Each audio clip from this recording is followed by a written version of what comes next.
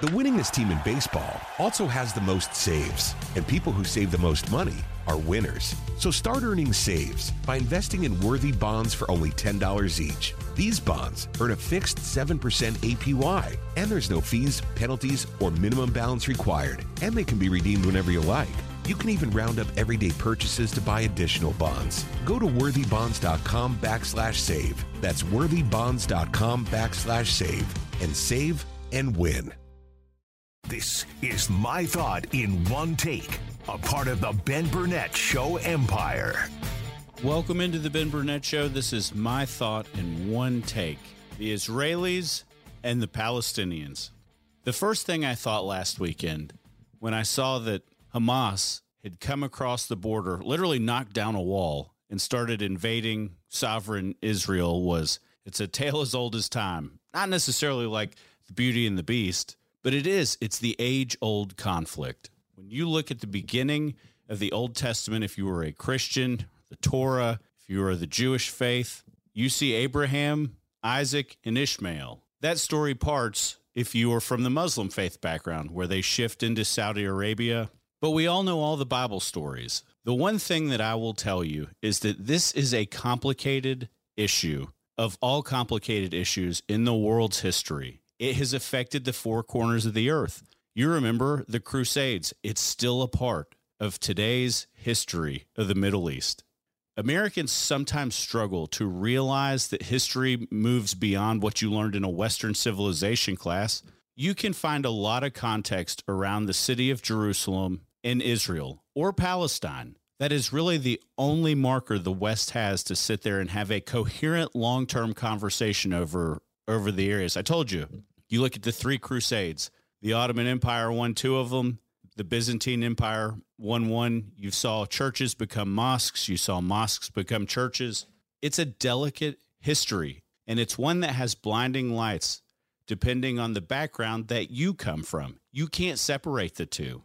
I grew up like most people. Went to church. It was all I knew. I went to a Southern Baptist private university. One of my best friends at that time grew up as a missionary kid in Gaza. And to say that he didn't see the world the same way I saw it was the understatement of a lifetime. His parents were Baptist missionaries over there. They were both nurses. He grew up and went to an English-speaking Anglican school where he met plenty of people who came from a Palestinian or an Arab faith, and plenty of people who were Jewish, and plenty of people who were Christians whose parents were diplomats. You learn a lot when you have the ability to separate people from politics. I love public service. I love politics. I always will. I think it's fascinating how decisions get made, but I'm also somebody who's done it, who knows that I don't necessarily find my heroes in that background. It's not that you can't. They're just few and far between. I don't care who your preferred country or party is.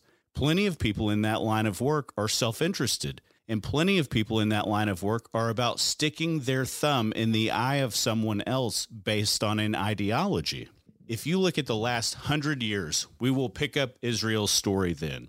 After the end of World War I, Great Britain largely started with the League of Nations to carve out a sovereign country of Israel. That's right. For hundreds, if not 1,000 years prior to that, the Jewish people of the Jewish faith had had a nomadic existence. That land and that territory where Israel is today has seen borders shapeshift all throughout history. If you go to Israel today and you want to see where Jesus is born, I have news for you. It is in part of the country that the Palestinians have actually recognized by the UN in Bethlehem. You would never think that that isn't in the sovereign country of Israel, but it's not. A lot of the holy sites, if you were a Christian, do not reside in the sovereign, proper Israeli border. So it just goes to show you, you can have great intentions, but most of you have no idea what you're talking about. When you saw this past weekend that Hamas had invaded Israel, they literally knocked down a part of the wall. We fight about the wall here in the United States with respect to Mexico. They literally bulldozed it, started shooting thousands of rockets, killed hundreds of civilians. The Israelis declared a full-scale war, the first declared war in over 45 years. And the Israelis came together as a parliament and declared war on Hamas. The problem with declaring war on Hamas is that that's like the United States if they had declared war on terrorism, it's a very difficult thing to do. Of course, we all hate terrorism. There's other things that you have to know about the Middle East. Hamas is backed by Shia Muslims. And yes, you can tie that directly to Iran. But did you know that of all the Muslims in the entire world, the Shia sect is 15% of all Muslims? And by the way, the remaining 85% of Muslims are Sunni. But what I want you to understand is that the Shia and the Sunni Muslims don't like each other either. One of the most influential people that I have ever met was a teacher that I had in high school named Steve Mussman. Mr. Mussman was a relative liberal, but he taught my current events class. He was the guy before anybody knew who Osama bin Laden was. He taught us about who he was. He taught us about the IRA. He taught us about modern day Israel. Fascinating human being. One of the really interesting things about him was that he was an American, but he met a girl and wanted to immigrate to Israel, and he grew up in the Jewish faith. So he moved over there with all the American attributes that he had, and he had to do 2 years in the Israeli Defense Force. And the perspective that that guy has, even though I disagreed with his political leanings, was fascinating. And you can't ever separate those two things. He talked about how the Jewish people would encroach on the West Bank and set up housing settlements, and that always lived in conflict with, at that time, the PLO, Hamas, and Hezbollah. But he said, look, there's a lot of Palestinians that really distrust and dislike Americans because our foreign policy can twist in the wind based on who's in power. If you ever hear me talk, you can hear that over and over and over again. We may pledge in the 90s to have an unending support for Ukraine if they will give up their nuclear weapons. And then in 2023, we may have funding discussions where we may just separate everything altogether and stop funding their war against the Russians. He also taught me that one man's terrorist is another man's freedom fighter. I think about that all the time. Declaring war on an idea is dangerous. It is. And that's exactly what the Israelis are seeking to do today. They're going to wage a war on Hamas. They're also going to lock down the Gaza Strip. They're going to lock down the West Bank. And innocent people in the Israeli army are going to be forced to lock down innocent people that had absolutely nothing to do with an invasion. It's sad because nobody wins in these kind of conflicts. There's also a ton of ideology that gets forced into these conversations. This isn't just a land dispute. It's a birthright in a lot of ways. So while your pastor is getting his sermon out for Sunday to talk about the end times, just remember, 2,000 years ago, the pastor, some 100 generations ago, was getting his sermon out for the end times. Did the end times actually happen? No. But there are a lot of things that shape-shift in society across 50 years, and I'll show you what I mean. In the early 1980s, the United States of America publicly backed Sunni Muslim country Iraq and Saddam Hussein because they were fighting Iran. We have not cared for the Iranians for going on now about 100 years. Iran used to be one of the closest allies that the United States of America had, but then the theocracy took hold. And the Shah got overthrown by the Ayatollah, and they have been at odds with America ever since.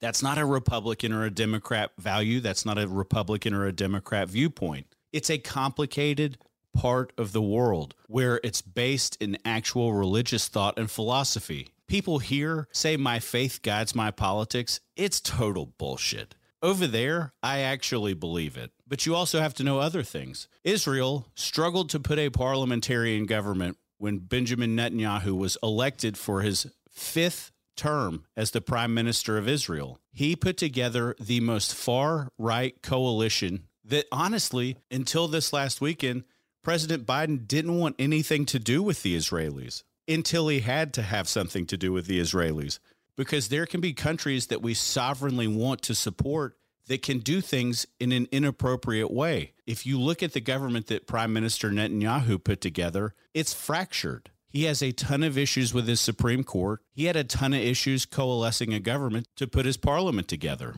He is not well liked. In the streets of Jerusalem over the course of the last several months, people have come out in full force to protest how he has governed that country. Israel, until Saturday, was as divided, if not more, than the United States. And you think we have problems. But it's one of those things. You have to have a fundamental perspective to understand that the Palestinians have been propped up for generations. In some cases by Iran with Hezbollah and Hamas, and in other cases like the PLO or the Palestinian Liberation Organization, which, by the way, at one point was recognized by the United Nations. There have been a lot of opportunities for the Israelis and the Palestinians to get together and live with some semblance of peace. And sometimes they have the ability to do it for a little while. But there's also geopolitical things involved. If you asked me why Hamas invaded Israel over the course of the last week, I would tell you it is because of two reasons. Number one is that Iran knows that Hamas has the ability to influence things in politics with the Palestinians. You can't take anything away from that.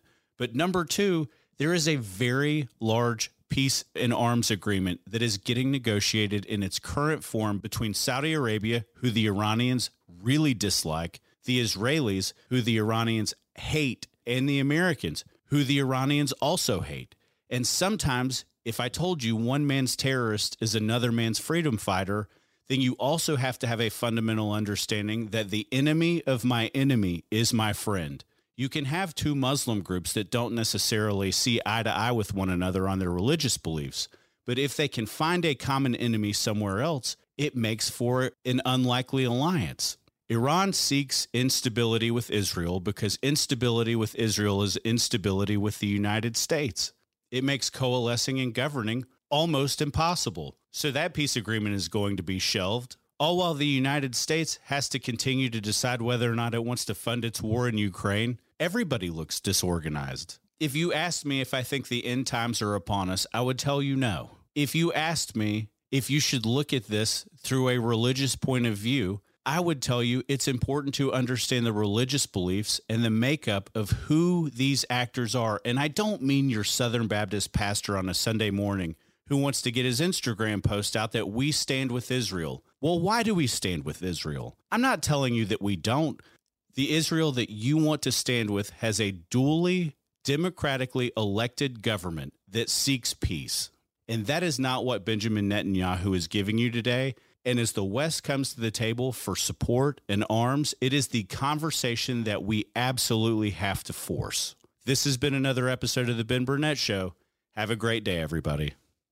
The winningest team in baseball also has the most saves, and people who save the most money are winners. So start earning saves by investing in worthy bonds for only $10 each. These bonds earn a fixed 7% APY, and there's no fees, penalties, or minimum balance required, and they can be redeemed whenever you like.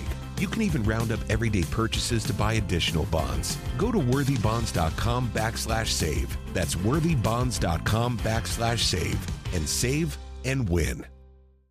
Marketing is everywhere. From the billboards on the highways to the notifications on your phone, we are constantly bombarded with people trying to sell us stuff. What makes good marketing? Are you doing enough in your life personally and professionally to market yourself? You have questions, and the Marketing Madmen have answers. Search the Marketing Madmen on Google or your favorite podcast provider to get practical marketing advice from expert guests who are shaping and reshaping the business world. They say marketing is a madman's game. Join the Marketing Madmen every Saturday at 4 p.m. to find out why. A lifetime of hard work, children laughing in the kitchen, family photos on a restaurant wall, a legacy that lives on. It all comes from the power of a conversation, like the one Tommy Hall had with First Horizon Bank about taking over his father's Charleston-based restaurant business. Now the table is set for a whole new generation. First Horizon Bank. Let's find a way. Go to firsthorizon.com/Tommy. First Horizon Bank, member FDIC.